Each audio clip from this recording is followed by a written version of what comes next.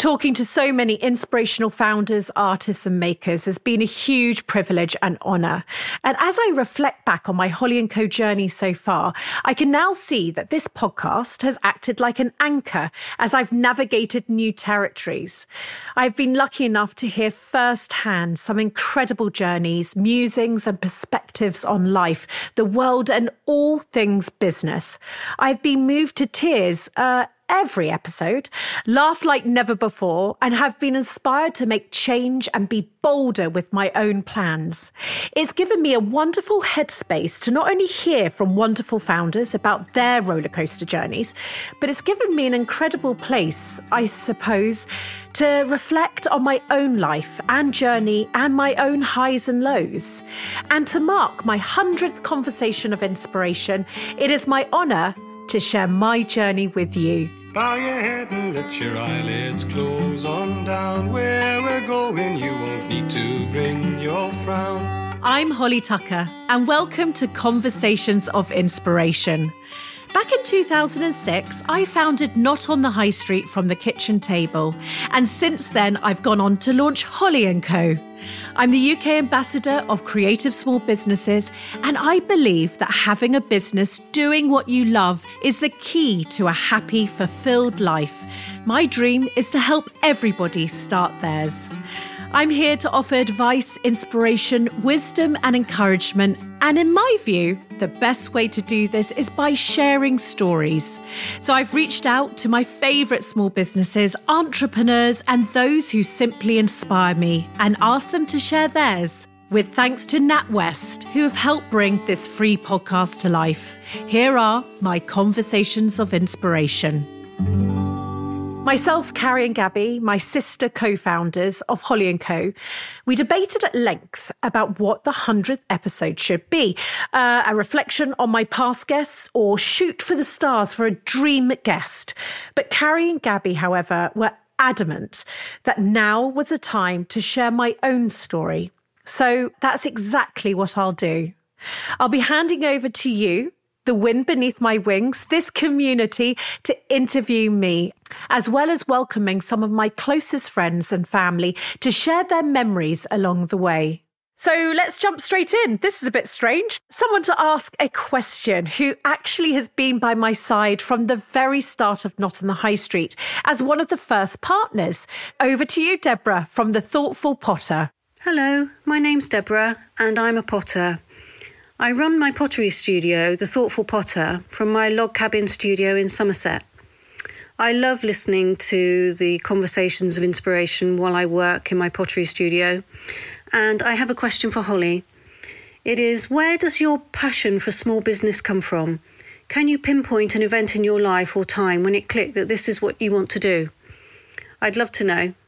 You know, this is a hard one, Deborah, because I've been asked this quite a few times, and there isn't a flash of lightning. You know what I mean? That sort of moment that I can say, this was it. I do think, though, it was when I started to become confident to express who I was. If I look back, that moment happened when I started Not on the High Street. And so I suppose actually I have to thank the start of Not on the High Street for being the catalyst for myself, for my own creative style, my confidence in that.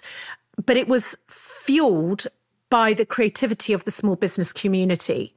So I suppose that was where the love affair started, where I could be who I wanted to be, thanks to the talent, thought, passion of small businesses. You know, if I think about my first home, which was exactly the same moment that I started Not on the High Street, we pulled our money together and we were able to afford our sort of first home with stairs.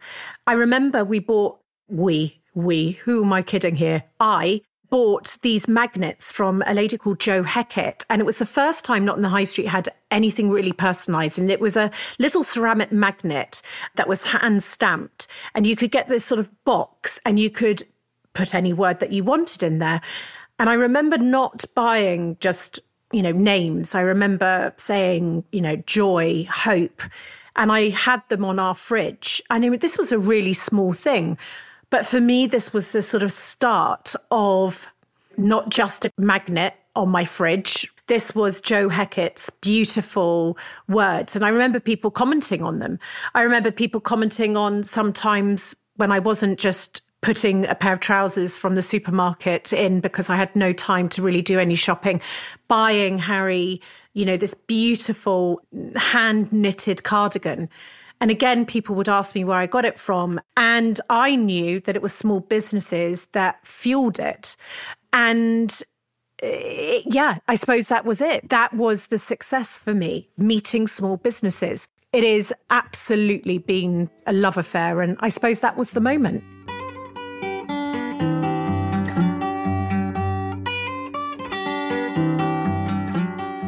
Right. So that's sort of where I think it all began in my mind. But I often, being in a hurry all the time, don't actually think about the past. And I have often wondered why I'm obsessed with doing things differently and my total and utter obsession with creative living.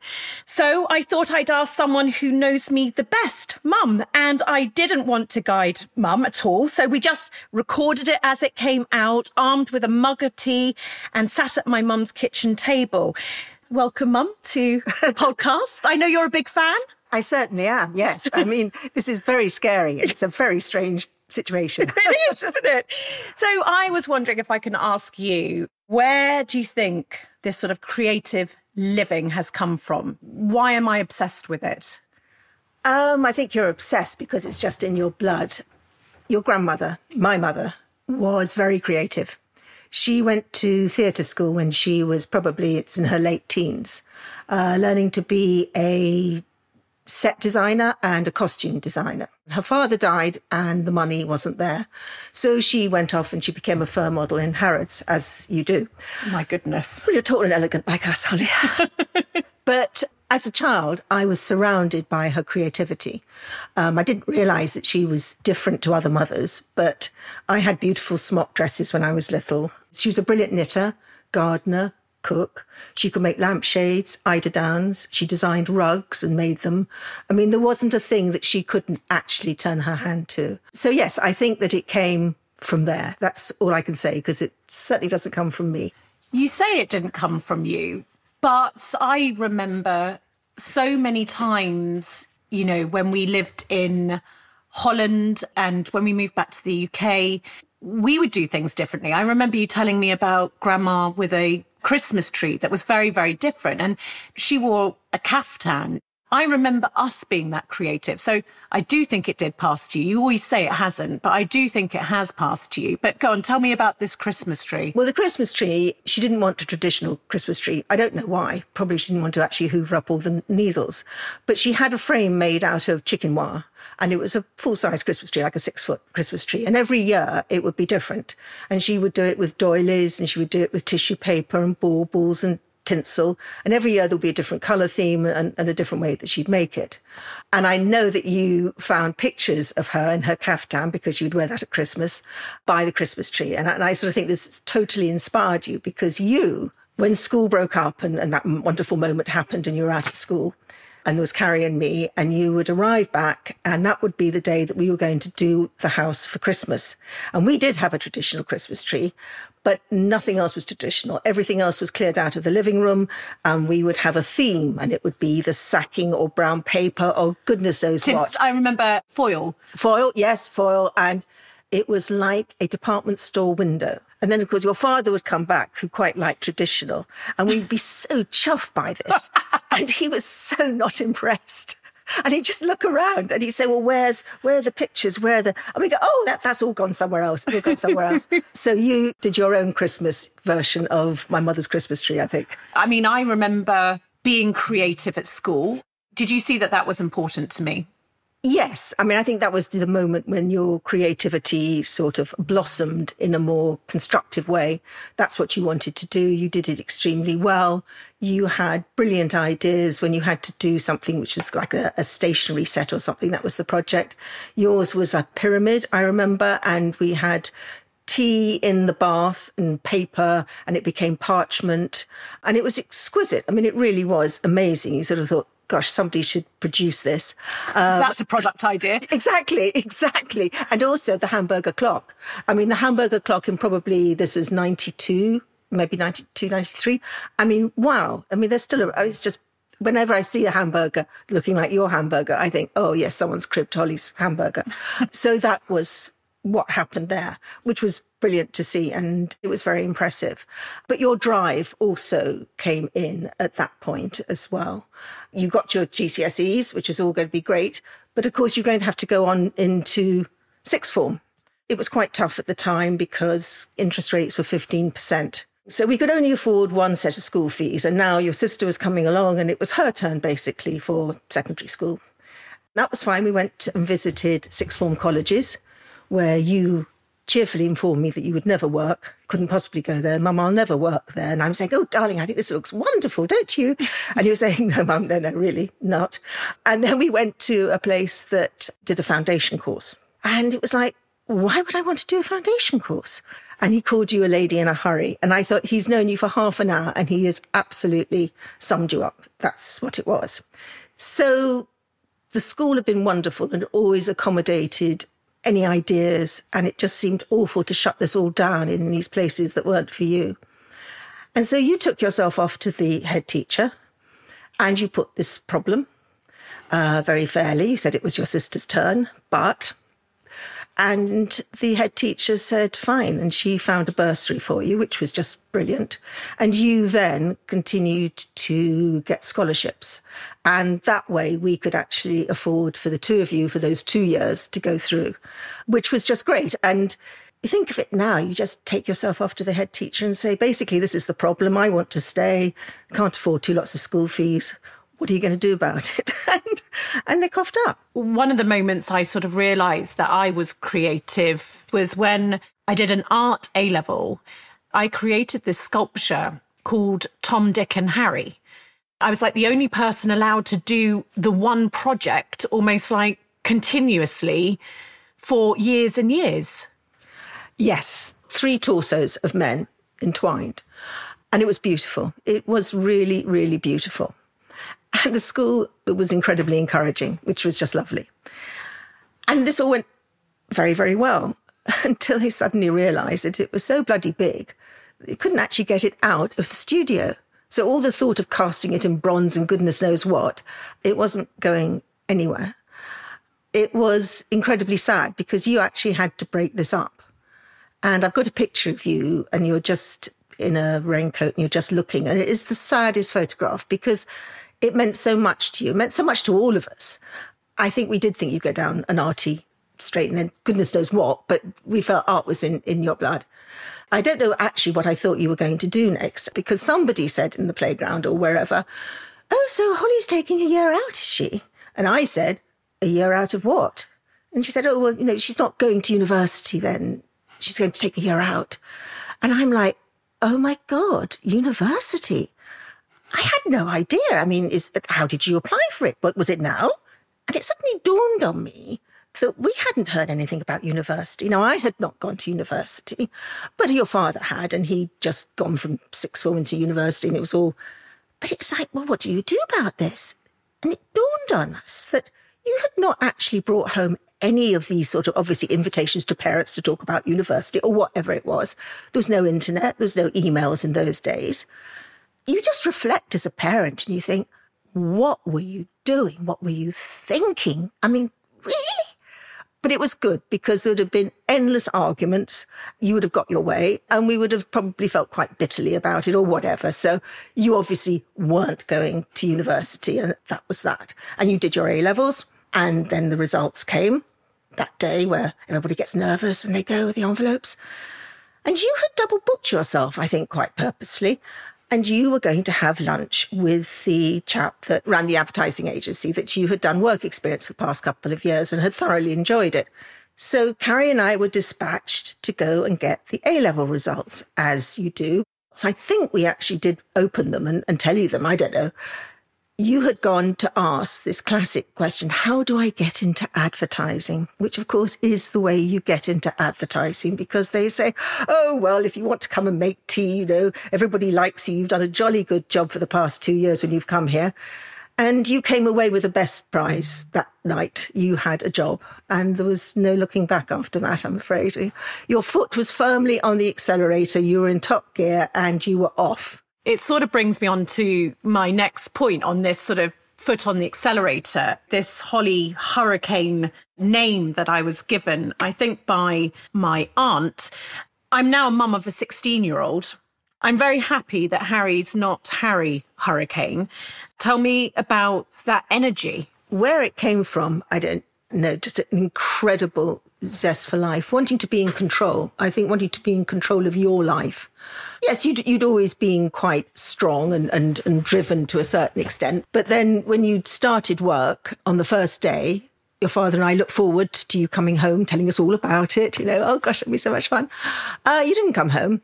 You didn't come home because you had gone off to a certain Madame Jojo's in Soho, which was a club that I had no knowledge about at all. And no doubt you kipped somewhere. I mean, again, parents, really? She kipped somewhere? But, you did come home, I think, probably the next day, but probably didn't want to talk about much else. And declared you had to have a flat in London. You had to live in London because there was just absolutely no way you could do this with not have a flat in London. We pointed out that financially this was out. But it was a bit like, actually, after you became head girl in your last year at school, you declared that you needed my car because you'd have lots of meetings and everything after school. And you needed my car. So, I would understand. It's just like, no, Holly, I actually need the car to work. That was being unreasonable. So, yes, you had this drive of what you wanted to do and where you wanted to go. So, God knows how, I found an email that you had sent that declared that it was your boss's birthday and that you were all, obviously the department were all going out to lunch. You wouldn't be back. I had been a fashion journalist at roughly the same age that you were there.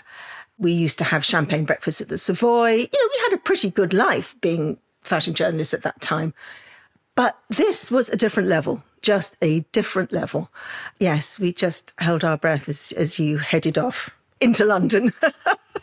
I mean, I really do think about this, and I am sorry. I think about if Harry in any way was even 10% of this, I think I would be having a nervous breakdown. So I am, on reflection, I'm glad my wisdom has almost taken Holly Hurricane by its reins, and sort of my age has just brought this thing back. I have been quite honest with the community that it's been brilliant for business, but as a young woman being in a hurry, it got me into other areas that weren't so brilliant, and that must have been hard for the family. Yes, on reflection, when you look back at your daughter's life, when you're in the middle of it, you just are in the middle of it. But, of course, everything had to come quite soon. So you and your school sweetheart decided to get engaged, and you got engaged in style, limo, champagne.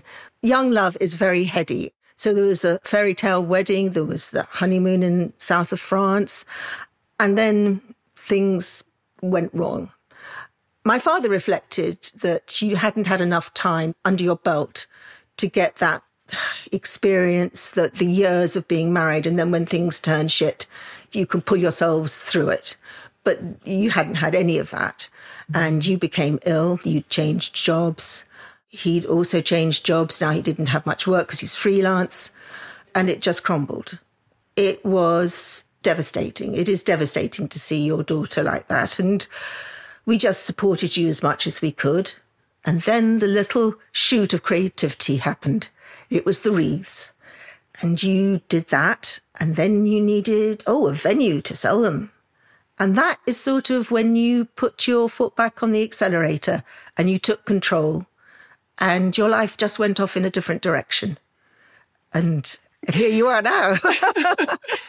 Mum and me are now all teary-eyed talking because, what a special moment that was, just to, I think anyone listening, we often don't talk to our families in this way. What do you remember about me? We're all just talking about what we next weekend. We're not, but it's always, we look future forward, don't we? We always go forward, and actually to spend a moment and just say, what was I like? And these things have been brilliant. I mean, this whole experience of being the 100th guest has been brilliant for me, because being able to have this moment with you, talking about this, gosh, reflecting as a parent, how sorry I am that I put you through all of this.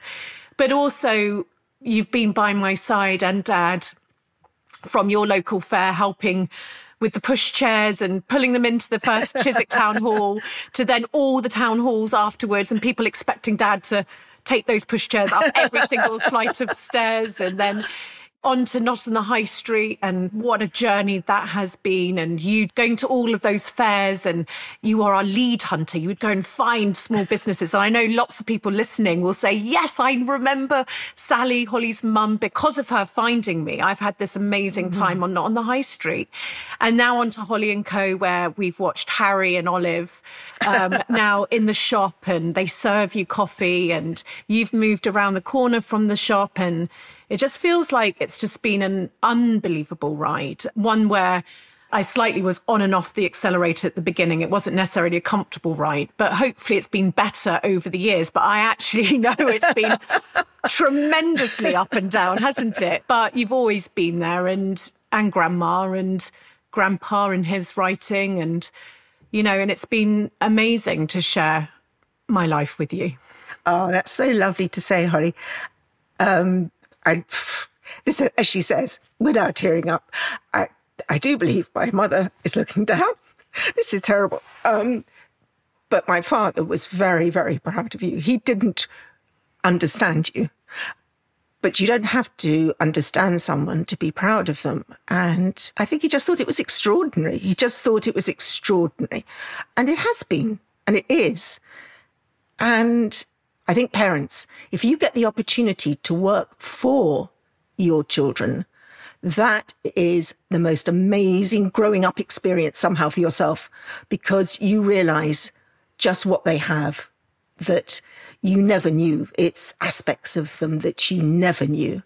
And so that has been a great privilege to work for you. And I know Dad, I won't speak for him, but for me, it has just been really great to be part of it, and to be part of those partners on NOS that I remember giving that little leaflet, giving my little spiel. Great fun and enormously proud. And this has just been a great moment too.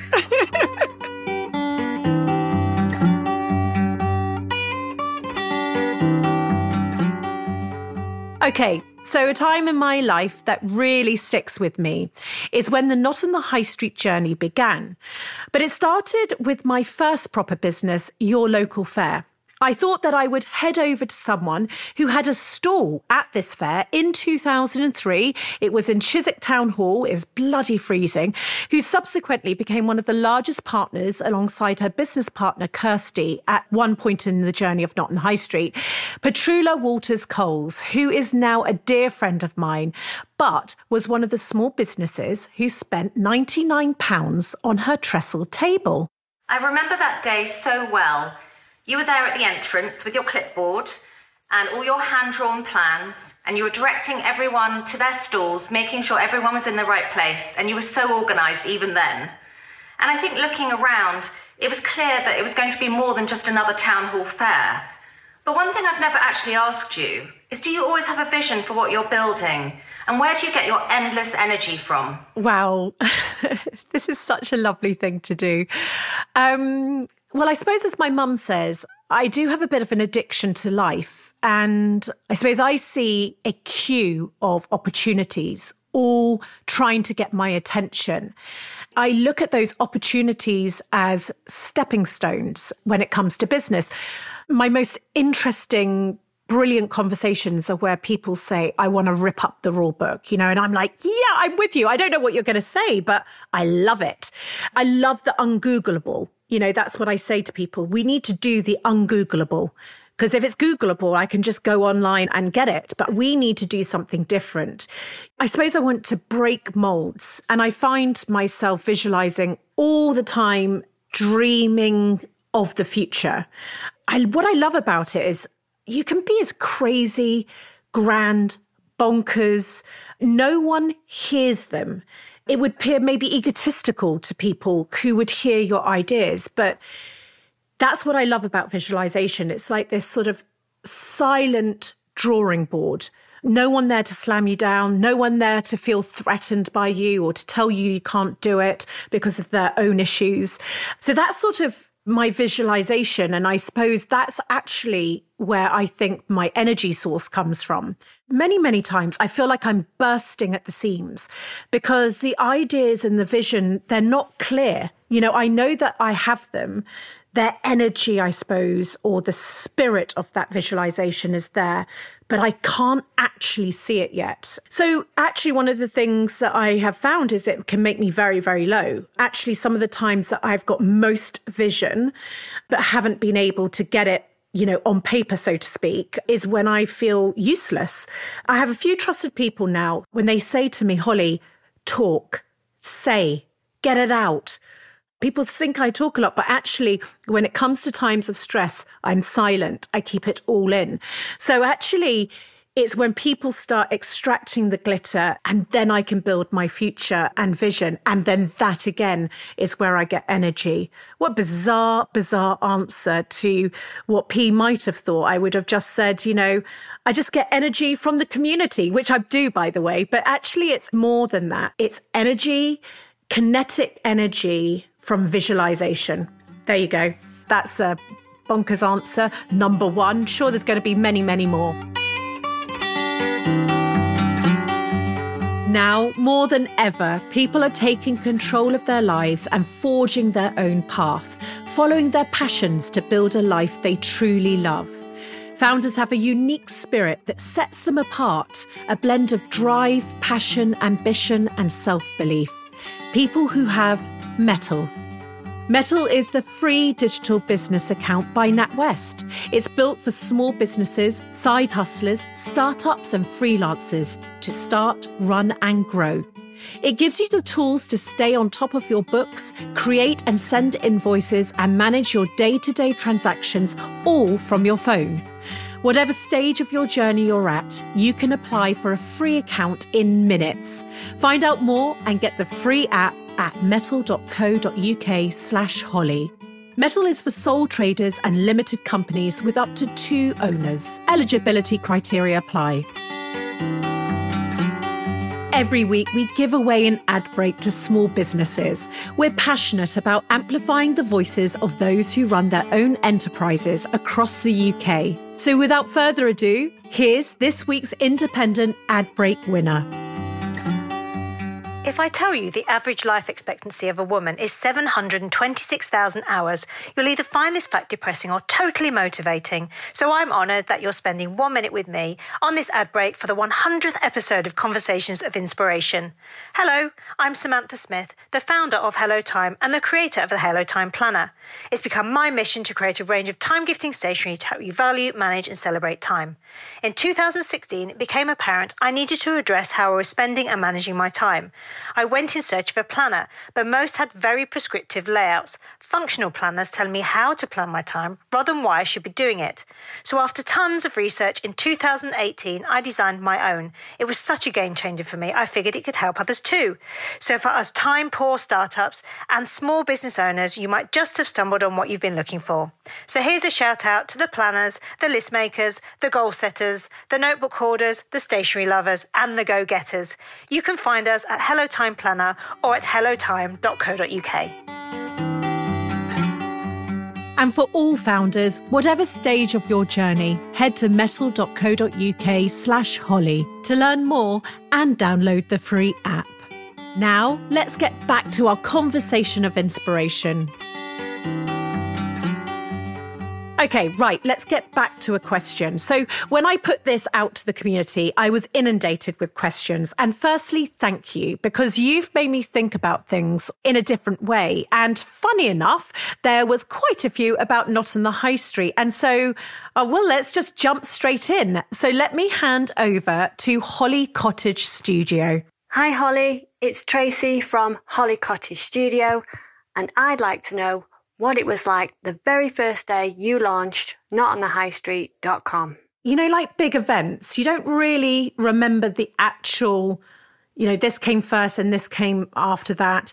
You sort of remember the feeling. And I remembered the feeling of being frigging tired. You know, we hadn't slept for 48 hours. Actually, that launch I could never repeat. And there's many things I could do.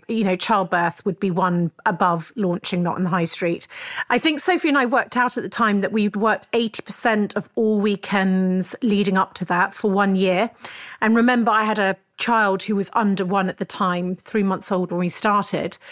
But it was all just actually a slight nightmare. I was 28. I hadn't really had any experience of being a founder. Well, I had in Your Local Fair, but not this. This was big stuff. And we had never heard of the word beta. And it's basically when companies launch their sites or things and they say it's in beta format. So it's before we've launched. You tell us what you think. It's not perfect. But we decided, because we had come from advertising and magazines where things were sparkly, beautiful when they were released, that was what was going to happen with our site, because we knew that press was going to be really important. So we told the world and their uncles and aunts and grandparents that we were going to launch on this certain day of this certain week at this certain time. And we actually did a microsite with a countdown. And I can always remember, you'd wake up and look at the microsite, slightly excited if the day 52 had gone to 51. And we were asking people to sign up to be the first to know. And it was just crazy. And so the week of launch, with this little clock ticking away, day 4, the agency told us that they hadn't managed to build the checkout. And so a few days before launch, many people asking us about it. We're trying to make sure that all the products are uploaded, the descriptions are uploaded, the ability to check out was working. No, it wasn't, Holly. And that is a slightly bloody huge issue when you're launching a retail site. So we had to think really, really quickly. We called it a press preview. I think about my sister, Carrie. If anyone who knows Carrie, she's quite quiet. And we had given out her personal mobile number. Well, of course, personal. We didn't have company phones. And she was the tech department. So any partner could call her mobile and ask her really quite detailed questions about how to supply information so that we could upload it onto the site. And, you forget the first day is really just a day of a gazillion to come. That is the thing about launching a business. It's a living, breathing entity. And I don't think we had really understood that at the time. What we did know was launching a retail site with no checkout was a pretty disastrous thing to happen. Anyway, it all worked out in the end. We managed to find a wonderful gentleman called Joe. He built the site in 2 weeks. We managed to launch it. As they say, the rest is history.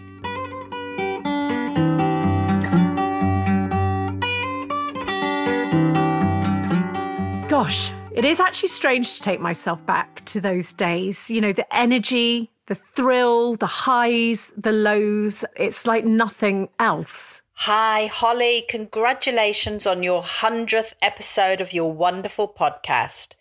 I'm Liz from Book Art Studios in New Zealand, and this is my question for you.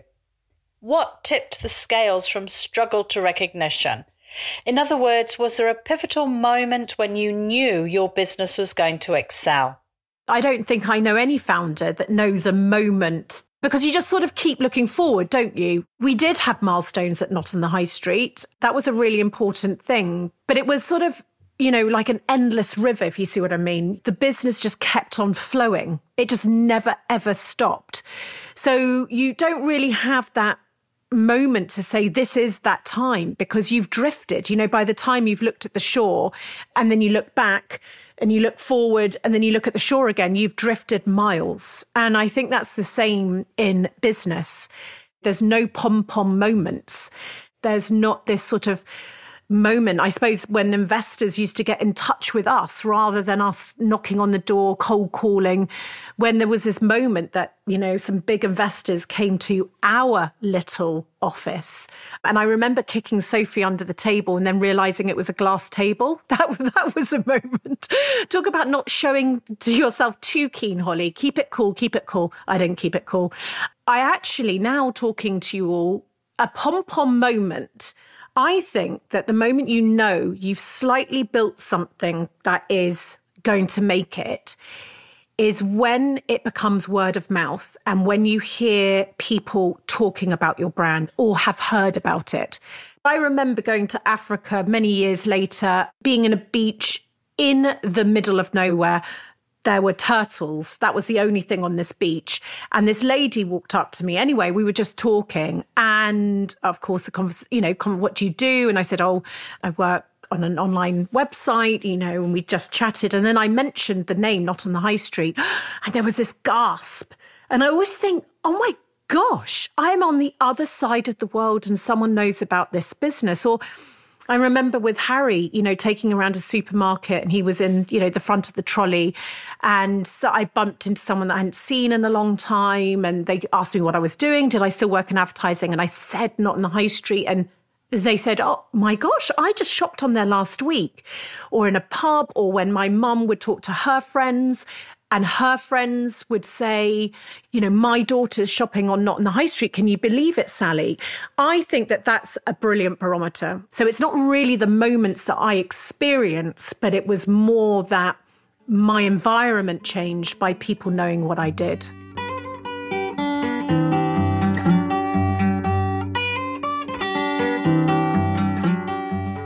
Hi Holly, it's Lindsay here from Wood Paper Scissors. Congratulations on your 100th episode of Conversations of Inspiration. Holly, I've often wondered, back when you were starting Not on the High Street, did you ever imagine that the business would grow to be as big as it has become today? Two answers to that question, yes and no. Yes, I could visualise it. Yes, could I see that there was this absolute need for Not on the High Street to help small businesses? And did I see how much good we could do as the years went on? Yes, absolutely. I also knew from a personal point of view that we couldn't have this as a sort of trickling income. It needed to be a proper income to support our family, to support our home, to support our children. I remember sitting in a cold room, actually, in a building called Arran House. The building was actually being demolished. It was going to become a set of fancy flats. And, well, we didn't have anywhere to go. So I did a deal where we got half the rent if we stayed there as they were demolishing the other side of it. But they'd taken the boiler. So it meant that we had a period of our time where we were in freezing cold offices. And I was sitting next to a radiator calling out URLs. All the URLs across the whole globe, because I absolutely could see that Not on the High Street was going to be relevant in America, France, Australia. And it didn't scare me because visualization, it doesn't scare you because you're not actually doing it. But, fuck knows how I thought I was actually going to build it. I think you realize that you are getting bigger. I mean, let's put it this way. We're not Apple. Not on the High Street was a growing business. And it was growing hugely when I think of a few of us sitting in the first office space. But they gave me some advice that basically a friend of mine said, be worried when you meet someone that works for you and you don't know their name. Now, at the beginning, I thought, ridiculous, don't know their name. I can hardly afford to pay my sister and I know her name. But this is what happened to me. I remember I was in the kitchen in our offices in Richmond above Pizza Express, and someone spoke to me and they knew who I was. They were talking to me about something and I had to just play along. And I remember walking out of the kitchen and speaking to my PA and asking her who that person was. Around that time, I knew that I needed to maybe get off the train. And that is when I stepped away and stopped the day-to-day running to think about, I suppose, what next for Holly Tucker. And it's very, very bittersweet, this period of my life. My business baby was old enough to fend for itself. And actually, it's something I'll never figure out, I suppose. And it's an incredibly bittersweet moment for so many reasons. But it was the start of a new adventure that I required. And that's what I got such a buzz out of, building and developing and nurturing and picking the child off the floor and helping stabilise them while the kid was on the bike for the first time. All these analogies you can use with your business. And I loved that part of it.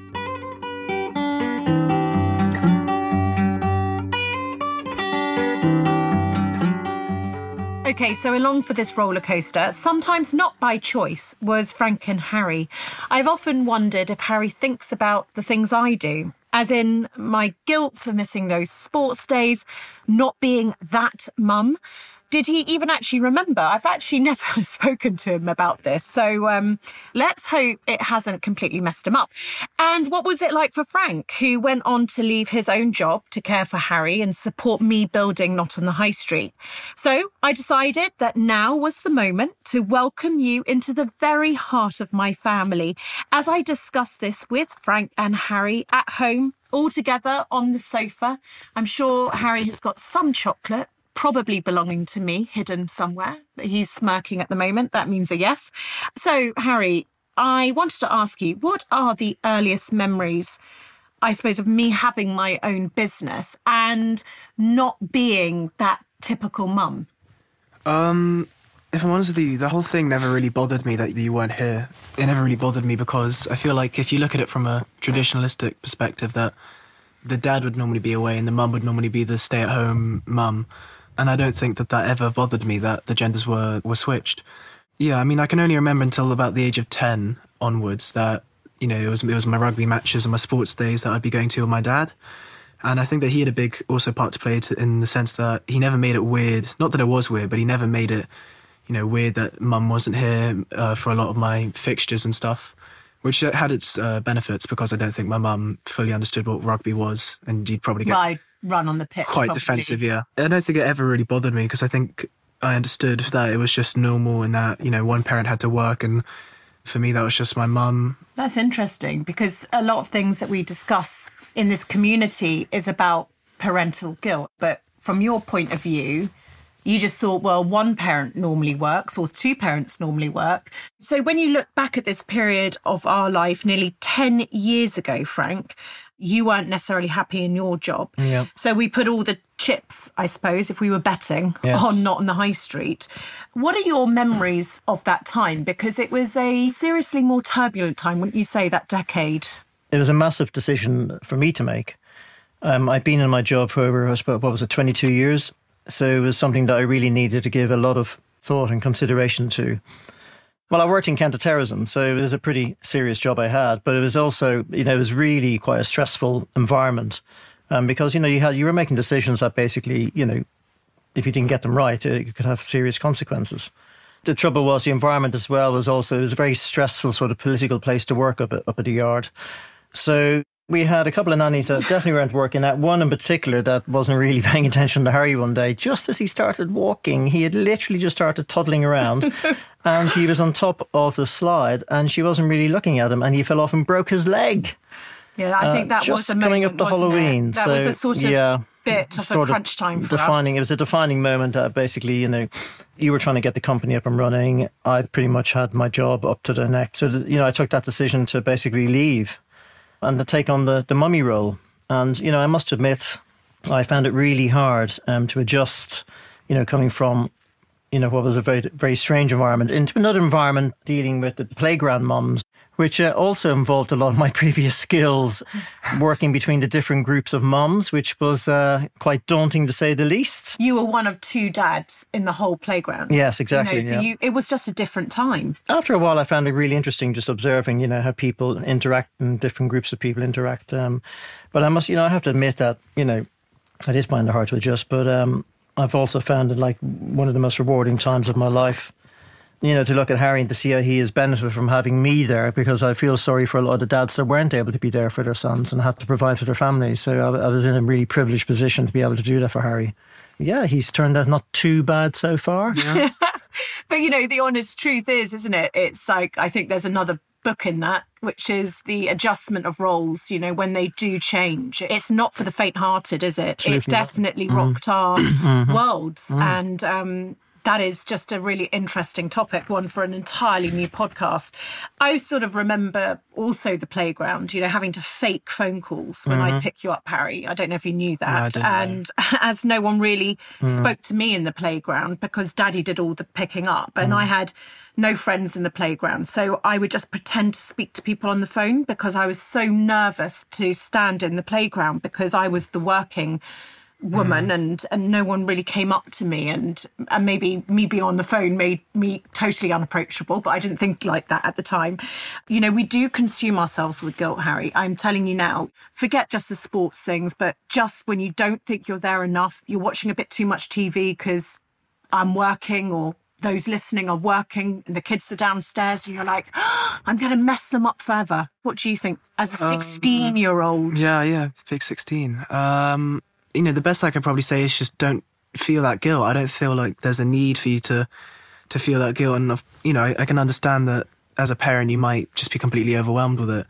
But I think, you know, as your child gets older, they'll realise that, you know, you're providing and you're doing what you need to do. And then, in a way, I feel like it's more special because the time that you have with them, which might be a lot and might be a little, is just, you know, all the more precious. And saying this now, it's actually coming, you know, it's all making sense why my mum would nag me to get off the TV and to stop playing video games and to do stuff. And it's probably because she felt that she almost needed to be there for me.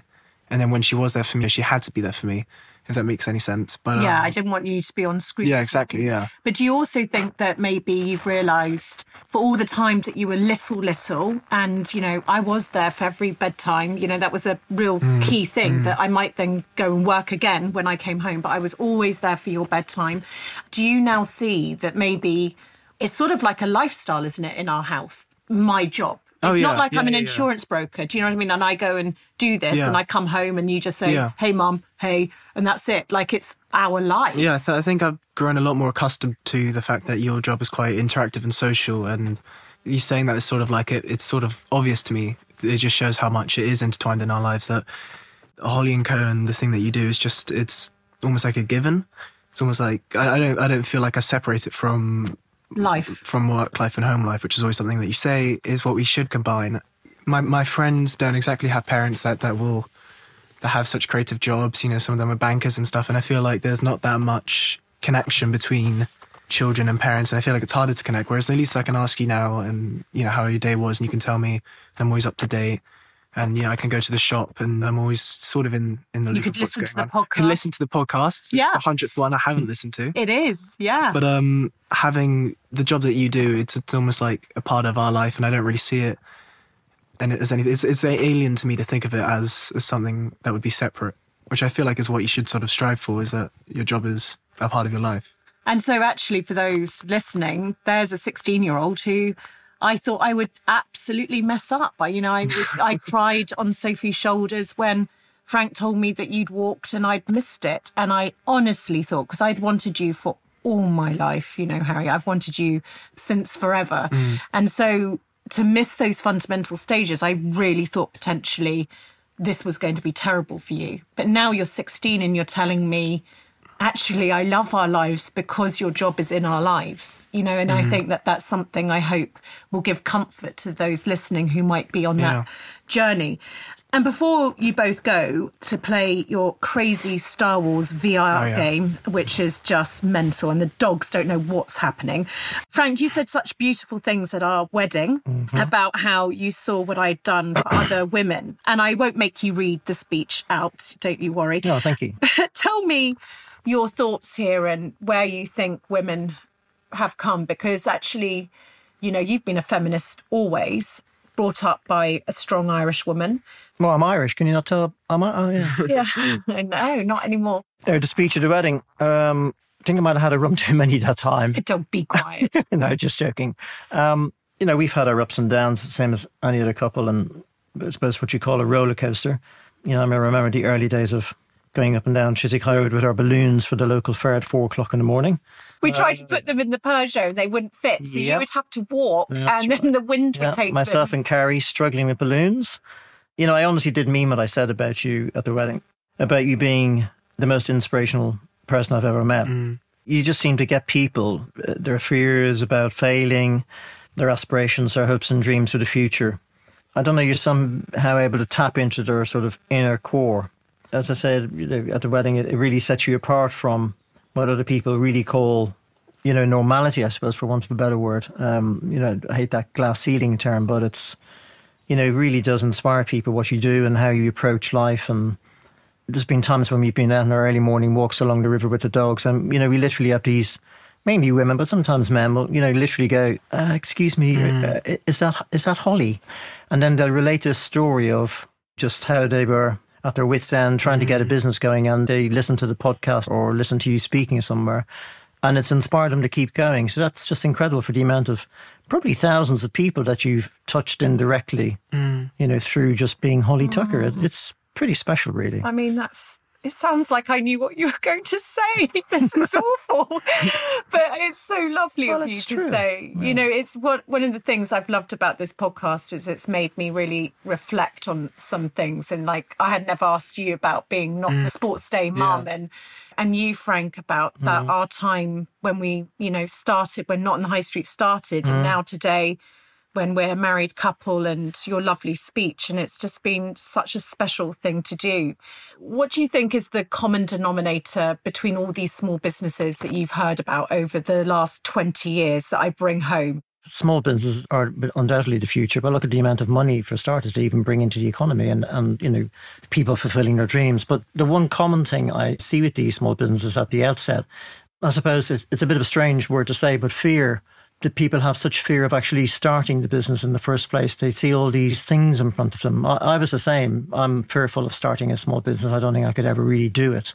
But that's the one thing people seem to be able to get over their fear with a bit of encouragement and having this amazing small community around them of small businesses. It helps them overcome that fear. Bizarrely, that's the common denominator that I see. It's fear. It's fear. A fear of the unknown, I suppose. And people judging them. Yeah, it's a very human trait, isn't it? We all hate being judged. We don't like being judged. Well, what a lovely time this has been. Well, thank you, guys. I feel like someone should burst in and say, Holly Tucker, this is your life. Oh, bless you. Right. Off to go and eat chocolate. I'm off to do some cleaning.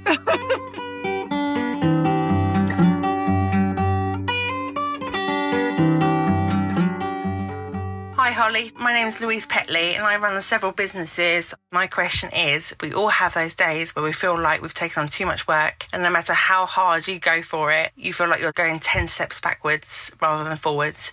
In those times, what has made you dig deep and push forward and carry on? Oh, that's an interesting question. I think it goes back to that idea of responsibility. I feel I take on responsibility for my family. I'm the breadwinner in my household, responsibility for this community. When I can see talent, I'm frustrated if it doesn't go all the way, and how can I help that person realize their dream? So that's what makes me really dig deep. I remember burning through the days, giving 120%, even when I felt like I couldn't. And I know that it made me unhealthy, and I know that I didn't give it my best either. And it's recognizing that. I now try and plan around, I suppose, my life events, my body. And I just know that, out of the 30 days in a month, I will no doubt do 40 days worth of work, if you see what I mean, but crammed into 25 days. I don't know why I'm making this complicated, but it's a way of almost taking the pressure off yourself. And it's what I've had to do, certainly, because responsibility, it's something that can be most gloriously like a furnace and burn and keep you driving forward, but it can also really deplete you. The worry, what you feel, the weight is on your shoulders, the sleepless nights, and actually having a knowledge that from your track record, that in this month, if you take it as a collective, you will do awesome things. It's just today isn't your day. That has been a really great way of thinking about my world at the moment. And it also allows me to potentially have those milestone moments, smell the roses more, because I didn't do that at Not on the High Street. And it's something I'm having to discipline myself in doing at Holly & Co. And if, I'm leading and I'm mentoring my team, they need to see me do it. They need to actually feel it's genuine, that I am soaking up the gloriousness that is the new adventure of Holly & Co. And lots of tea. That's another thing that pushes me forward. So much tea, it's actually incredible.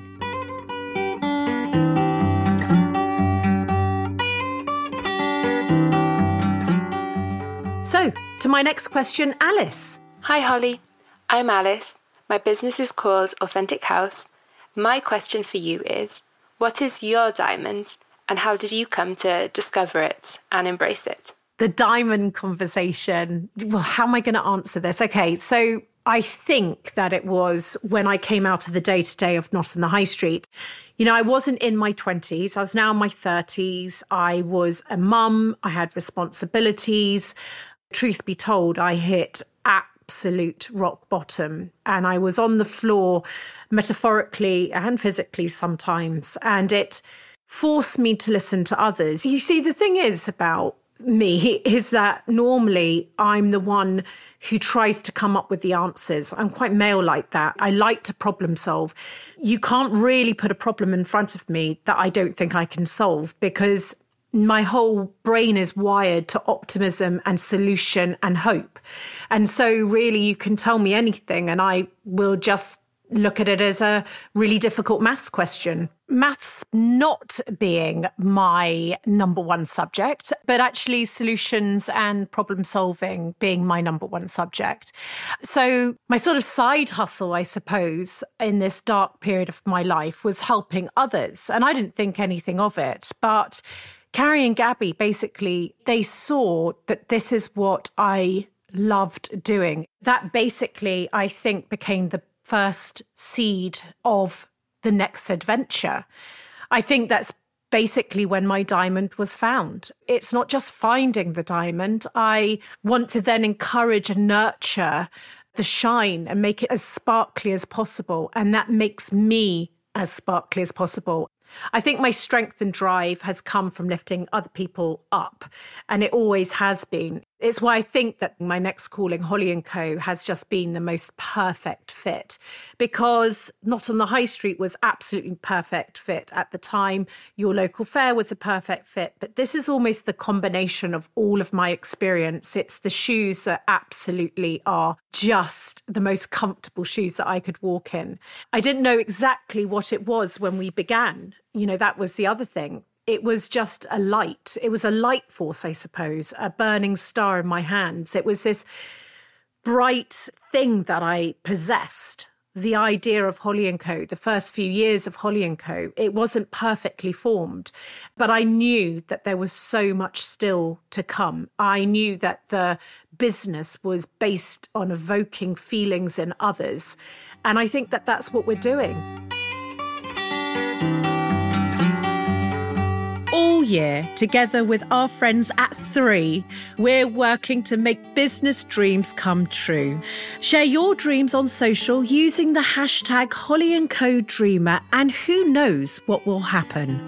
3 understands it's been a tough time for businesses, so they're offering their business price promise. A promise that if you find a better deal, they'll beat it. Not only that, I love that they offer up to £500 of benefits from specialist partners to help your business thrive. Head to 3.co.uk/terms for terms and conditions. Now, here's a short story about those that dreamed big and flew. This week, I'm sharing the Queen. Meeting her was a defining moment in my life when I received my MBE at Windsor Castle with Frank, Harry and my sister. And I actually don't think I have ever consciously stopped and smelled the roses up until that point, until I was queuing to receive my honour. And it was then that I thought, and I really clearly remember it, I remember thinking, I actually think I might have done something. So this week, I'm sharing the Queen. Her Majesty Queen Elizabeth II was born in London in April 1926. And through a twist of fate and the abdication of her uncle, Elizabeth became heir to the throne before becoming Queen at the young age of 27. Her coronation in June 1953 was the first to be publicly televised and was watched by over 27 million people in the UK and millions more across the globe.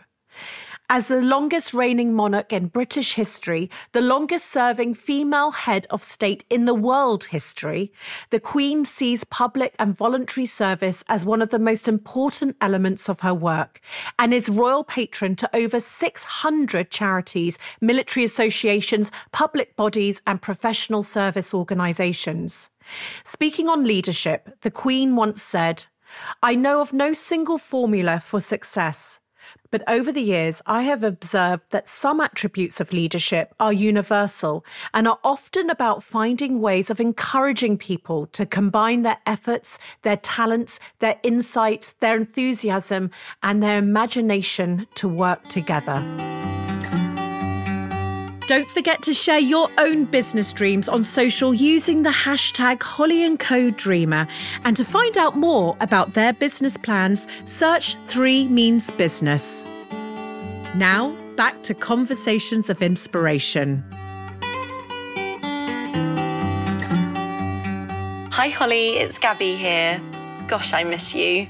Counting down the days when we can all be in a room together with a cup of tea, plotting our future business ideas and discussing our favourite small businesses.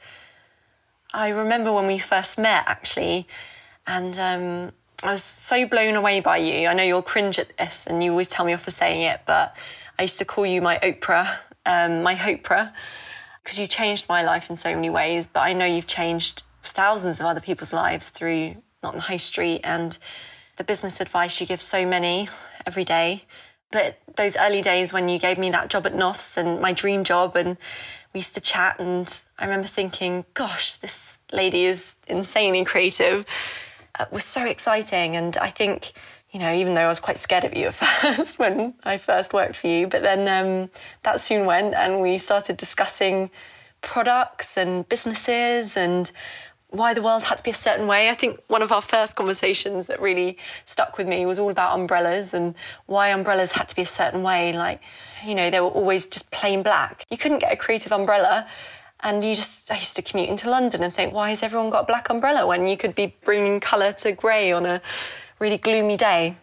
But you've really been by my side through some really low moments of my life. And I think I've been by your side through yours. And you know, over the last few years, it's been so inspiring to see, you know, your creativity restored and your happiness. I think when we first met, I used to see you whiz around the office at 1,000,000 miles an hour, and we used to work such crazy long days. And, you know, you wouldn't even get a chance to go to the loo before you'd be in another meeting. And now we get to spend time thinking about what kind of business we want to be and how we want to change the world for the better, and how we can change other people's lives and help them do what they love to do for a living, and how lucky we feel, because that's what it's all about, really. And I think seeing you be fully creative again has just been a real privilege to see. I think there was a real moment when you were making vegetable rings, I think, again in the garden. Then you showed me how to make one, and I was so blown away, and it was one of my favourite memories together. You know, and then we started dreaming up this happy cafe where coffee would be served in a less ordinary way and everything would be inspirational and it would be super Instagrammable. And I think then Instagram came about, and I was obsessed with hashtags on Instagram and the community that you could build and interact with. And then Holly & Co was dreamed up, and it was 4 years ago when we launched. Doesn't actually seem a long time ago, but it feels like a long time too. But it's amazing to see you so happy and so creative, because that's exactly what the world needs you to be. So yeah, my question to you, because I don't think I've ever asked you this question, is what role has creativity played in your life, and where has this creativity come from? I'd love to hear your thoughts on what makes you so creative. Firstly, I just love Gabby so much, and I always cringe.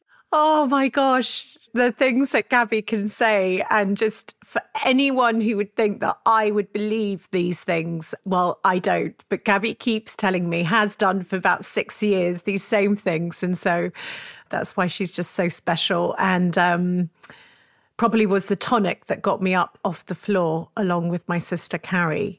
But I suppose creativity is what's brought me home. And I think this whole community feels exactly the same. It's the golden thread. It's what I reflect back as now the thing that has connected the dots, you know, listening to Mum and how she spoke. I think I didn't actually realise, if I'm honest with you, until this podcast, how much that is maybe what's run through my whole life. Each time I hit a low, I suppose, and I've spoken about it quite openly in this podcast, it has saved me from, you know, that young girl who got married and basically had sort of a breakdown my wreaths saved me. Building Not on the High Street saved me before finding, a future beyond my first business baby. And I think, hitting that low after leaving Not on the High Street 6 years ago, navigating that sort of stepping back from something that all I'd known was it in my life. I mean, I was it, and I didn't have an identity outside of it. I automatically turned to creativity to heal me. And it, along with dear Gabby and her wonderful words, and my sister and Frank, Harry, my parents, pulled me back together again. So this golden thread has to be creativity. So, of course, Holly & Co. had to be about the creative community, the small business community, that it is almost that the good life is for people who allow themselves to creatively flourish. That's what I have creativity to thank. It's led me to a life that now I lead it in a certain way. It's made me in touch with what I call this good life. It's allowed me to have the courage to reimagine business. It's made me have to put, I suppose, measures in place. I mean, I've never thought of this, but, recently I've learned about this thing called the unnegotiables, and that has actually changed my life. Thank you, Kate, for bringing that to my life, because I realized that actually to be creative, to be that person, to have that as your fuel, you've got to actually protect the source of the energy that gets you to that point. And that means having unnegotiables, protect the life force that is you, so that you can go and explore creatively. And so that for me is, my morning walks, socializing with people, my home, my family time, buying jewelry. I had to put that in there. Frank will laugh when he hears that. I'm not into yoga. I'm not into meditation. I'm not into all of these things. And I've always sort of thought that's for other people. But I've sort of found my own meditation and yoga in a sense. If that's what you do to preserve your energy, I've found that. And actually, I'm really happy because it makes sense to me now. If that means that I get to enjoy every moment of my golden thread.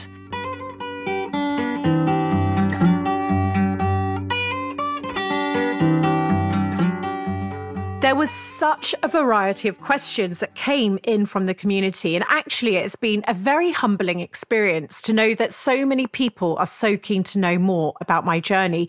It is, on the other hand, rather odd sitting on the other side of things. Having interviewed 99 founders, I found myself becoming more and more comfortable with hosting and being the one to ask the questions. It genuinely, I suppose, is one of the greatest privileges that Holly & Co. has given me, this podcast. And I have to say, I think I'm in my most happiest space when I'm speaking to fellow founders.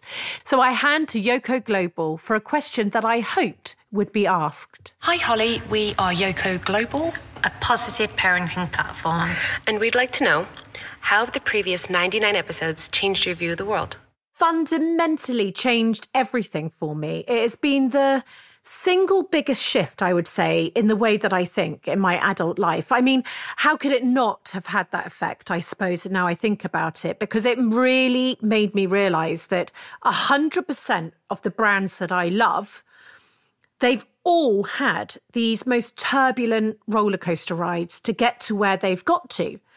So on my shit days, which there are many, like us all running businesses, I really do have this now backdrop of the most jaw-dropping experiences from those that I admire, and know that it is not personally me that is making these things happen. Oh, well, I suppose unless it is actually me making this shit thing happen. This is part of the ride that I have chosen. This is what running a business is like, building a brand. Not one person that I admire has been saved from that journey. And so that will be, it is set in stone, that will be the journey that I have. So I just need to toughen up. I need to grow a pair and just keep on trucking in those days. And I think that that's been one of the greatest lessons from this podcast, is that this is the ride that I'm on and it will be this way. It's as if the business becomes like a family member. It's something that you can lean on when times are tough. And I've understood also how much energy and passion account for so much. If you don't believe in yourself, well, you're not going to be able to carry the rest of your responsibilities. And then I suppose that's all quite deep. But then there was all these funny moments, you know, when I nearly put on protective footwear when I was being invited with Edward Perry from Cook to go around the beautiful kitchens. And I nearly put the foot covering on my head because I'd never worn a hairnet and foot coverings. And then to go around the kitchens and talk to those who were preparing the food, and they'd been working there for years, and there was so much happiness and culture. Every single one of these experiences has changed me. And, then there was Jacqueline Gold and her gumption, a word from The Wonderful Holiday, one of my favourite films, which is absolutely kills everybody that is my favourite film. And what about Sir Tim Smith? If I even talk about him, this podcast is going to be about 10 hours long. But it was one of those single moments in my life where he changed who I was, 4 years into Holly & Co. And he grounded me. My God, I got pushed down in a brilliant way. How could I feel that I was anywhere when I spoke to him? And sometimes that's what you need. You need people to restart your battery. And that's what he did. So yeah, 99 episodes it has taken to absolutely change my entire perspective and enjoyment in life. And I'll be forever grateful to the amazing guests that have been on this podcast.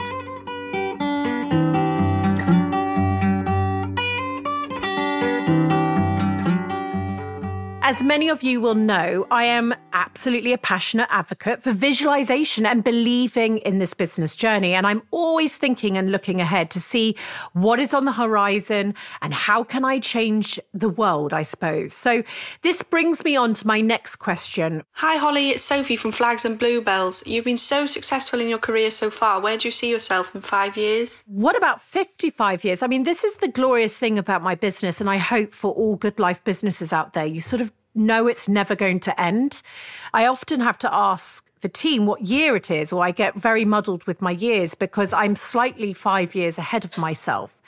But my hope and the plan is that I'm going to be cheerleading until I'm 90. I don't know the specifics, but I know that I want to take the Holly & Co magic to everything that this community interacts with, from what we watch, what we read, visit, buy, taste, join, book, listen to, and the list goes on. That's the thing that truly interests me. How do you build a multi-sensory, multi-hyphenated, multi-medium business? This is what I think the future is going to be. I'm not going to give up until that happens. That's what I think that the future will be about brands and business that you know is a business, but you love it like it's a friend. And I also want to make material change, I suppose, and shifts in the 4 core areas of Holly & Co. And I have to remind myself that I have just under 50 years. So there is time for me to do this. I want to help people build a business that they love, and I want them to own a good life business. I want to help customers really feel powerful, that they can vote with their money and vote for small, because small normally is always better.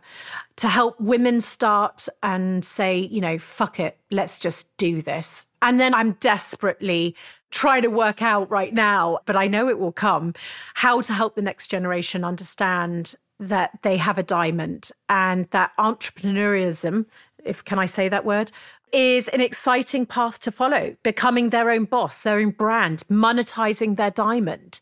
Monetizing their diamond, I think, is what the future of our young will be. And yet we don't talk about this. Please let me have a healthy life that I get to live out these dreams, because I've had a complete blast. I've had lifetimes worth of amazingness so far.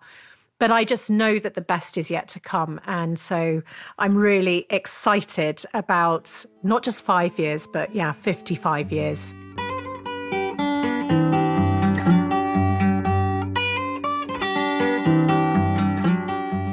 As we come towards the end of the podcast, I was working with Harriet to decide which questions would be the final ones that I could answer. And Harriet was adamant that this next question from Natalie of Bespoke Binny had to be one of them. It is not a small question by any stretch of the imagination. In fact, it perhaps might be the holy grail of all questions, so to speak. So on that note, I'm going to hand over to Natalie. Hi, Holly. My name's Natalie and I run a company called Bespoke Binny.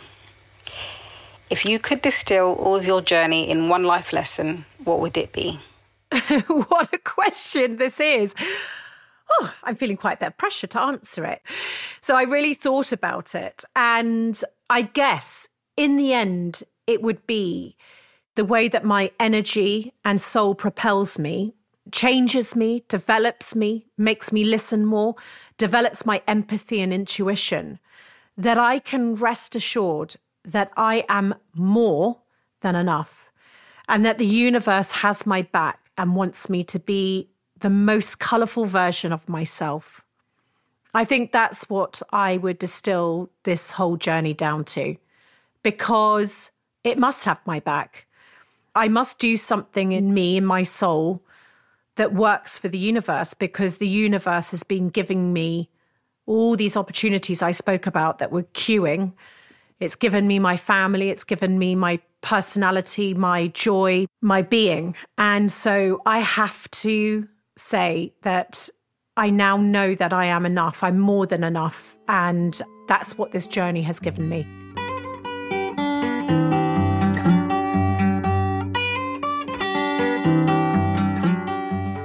Hi Holly, it's Veronica from Nourish Kitchen by V. I wanted to ask you a question, and the question is, what was your proudest moment in business and what is your biggest business low?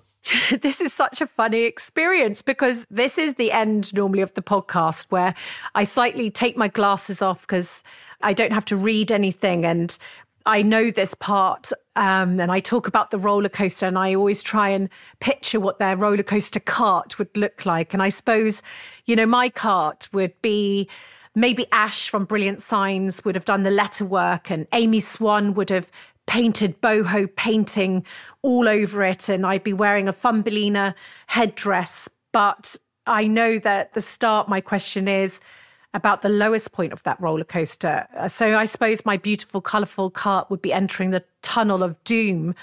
And I have to say, it's not a business thing, actually. I've lost a lot of dear friends along the way. I became maybe too much for them. Potentially people thought I was a workaholic, an element of jealousy. I'm not saying that in a bad way, but something happened. Time had passed and not enough had been done to nurture the relationship. And I regret that.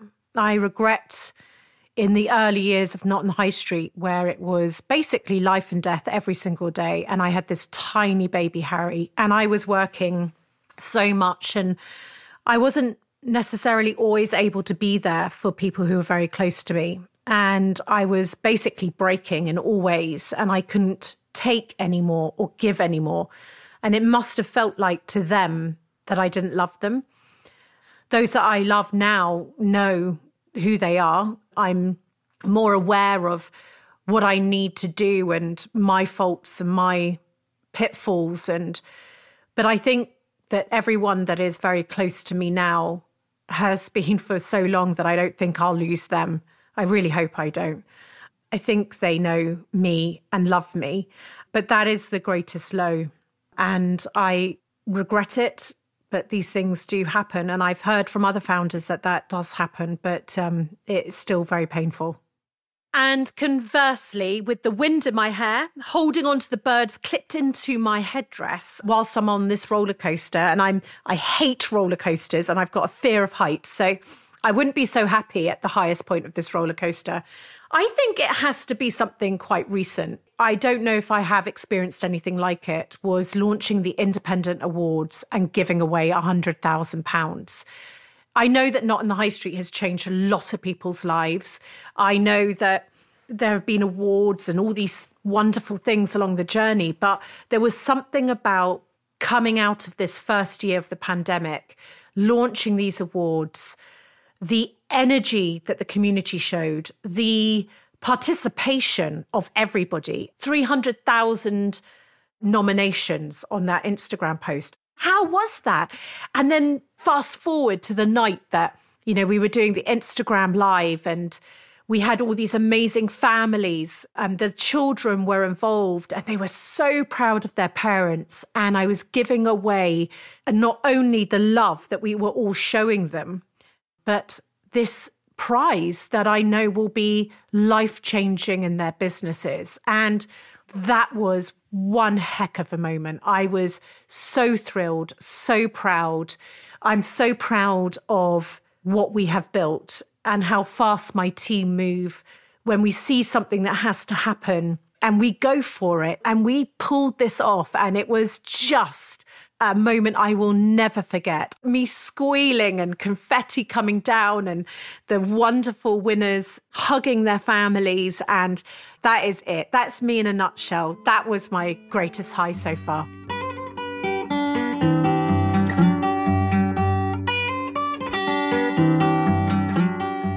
So now it's that time and I'm feeling incredibly nervous about this. It has been an utter privilege to hear 99 other letters to self firsthand. But when it's yourself actually doing the writing, it's a little bit more difficult. So here it goes. A letter to my teenage self. Dearest Holly, I have been asked by you actually to write a letter to your younger self. You know, it's been coming for some time, and for some reason, you've felt quite all over the place about what to say. Not because I think you will ignore the advice, even though headstrong, I know even a sniff of being able to move you faster in the right direction. You'll grab the chance if you think you can get a head start. But I'm not going to give you the winning lottery numbers or a secret to greatness or anything like that.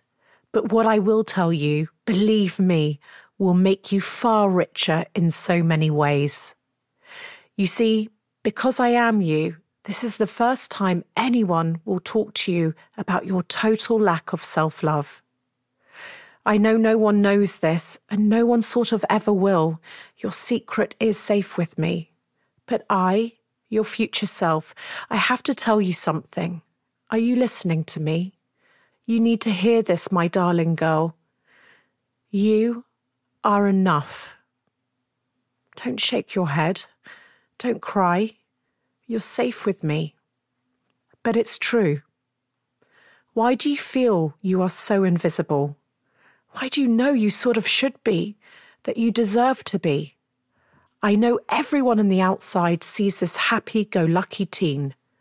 But let's face it, those thoughts before you fall asleep are not great. The pressure you put yourself under, feeling you're so not pretty, so not clever, so not worthy, they make you feel so very sad. You cry yourself to sleep over those who you're picking to be in your life, who just make you feel even worse about yourself. You do not deserve this, my sweet Holly. Now I want you to imagine you and I right now. I am kneeling in front of you and you in front of me. I am cupping your beautiful face with both my hands. I am stroking your cheek with my thumb, catching your tears. Are you listening? Holly, my sweet soul, you are one of the loveliest human beings I know. I know how much you care about what everyone thinks about you. But I promise you, and remember I know, they all love you. They are not thinking any of those terrible things. Holly, my darling, you are so beautiful, and anything that you think now, know you will look back at yourself and almost see sunbeams coming out of every picture. You light up all the memories we have. Your lovely smile, your lovely eyes, they will take you everywhere. Holly, you are perfectly smart, and better still, guess what? You are far from average. You know why? You were born with a superpower. Yes, you. Your sensitivity that some tease you about and make you feel so weak for having. Well, it's the strength that will have the most astounding effect on your life.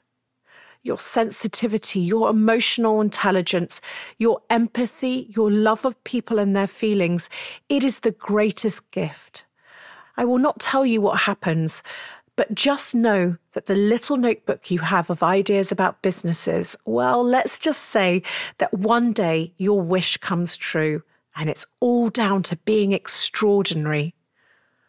I'm now stroking your hair and allowing you to nestle under my arm as I lean my head on yours, squeezing you so tightly as I kiss your head. Dear Holly, you are nothing like anything you think, and these thoughts, far from protecting you or protecting you from the hurt you think you will experience for some reason, they will bring you nothing useful. You will settle into a relationship that you hold on to, even though terrible for you, because you do not feel worthy. You think you better accept it all because no one will ever want you. You are lucky that someone does. You put up with all this pain because you have convinced yourself that you should have nothing better. You will get yourself into a total pickle, as Granny would say. You will disrespect yourself because you think that life is against you. So I wanted to use this time to tell you that the one thing you need to do for me is to love yourself. Start to retrain that wonderful brain right now, as you have no time to lose. Remember what we're like, in such a hurry. So time is of the essence. I need you to take this letter with you always, fold it up and put it in your inside blazer pocket with your copper gloss lipstick. I want you to promise me that you will read it every day. I love you, dear Holly. I love you very, very much, and I promise you that others love you too. I am now 43 years old, and you actually feel you could burst. You feel so much love. I'm now lifting you up, holding your shoulders, and I'm looking into your eyes. Look at me. Lift your head, my darling girl. Take a deep breath. Take my advice, and just know that everything you dream of will come true. Why? Because amazing things happen to wonderful people, and that's you, my dearest Holly. Now off you go. Walk strong and walk proud. Know I love you very, very much, and you are so much, much more than enough. Love me. P.S. You know your best friend Amy, who you walk around the school field with every single lunchtime, the girl you spend 2 hours on the phone with every night? Well, guess what? You just walked around another field today with her and her 2 wonderful children, just before writing this letter. 30 years on, and she's still your best friend. She has been your constant in your life, been through the whole lot with you. She goes nowhere, and you don't lose her. You see, what did I tell you? Good things happen, Holly, to good people.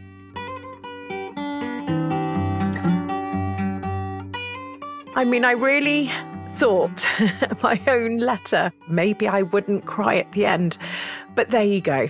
It was so important to really share my soul with you today in a way that only I could with you, my dearest community. The wind beneath my wings. Without you, this journey just wouldn't exist.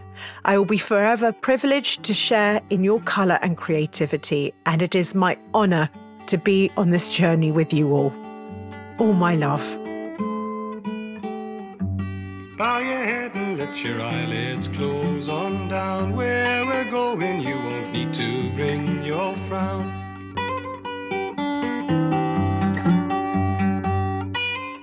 Before you go, if you've enjoyed this episode, if it's helped you along your journey or inspired you, would you mind rating and reviewing? Your support means the world to me. It really does spread the word and will help inspire even more people to build a life they love. With thanks to NatWest, who have helped bring this free podcast to life. And if you want to hear all our latest news, you can sign up to my weekly newsletter, Holly's Desk Notes, over at holly.co.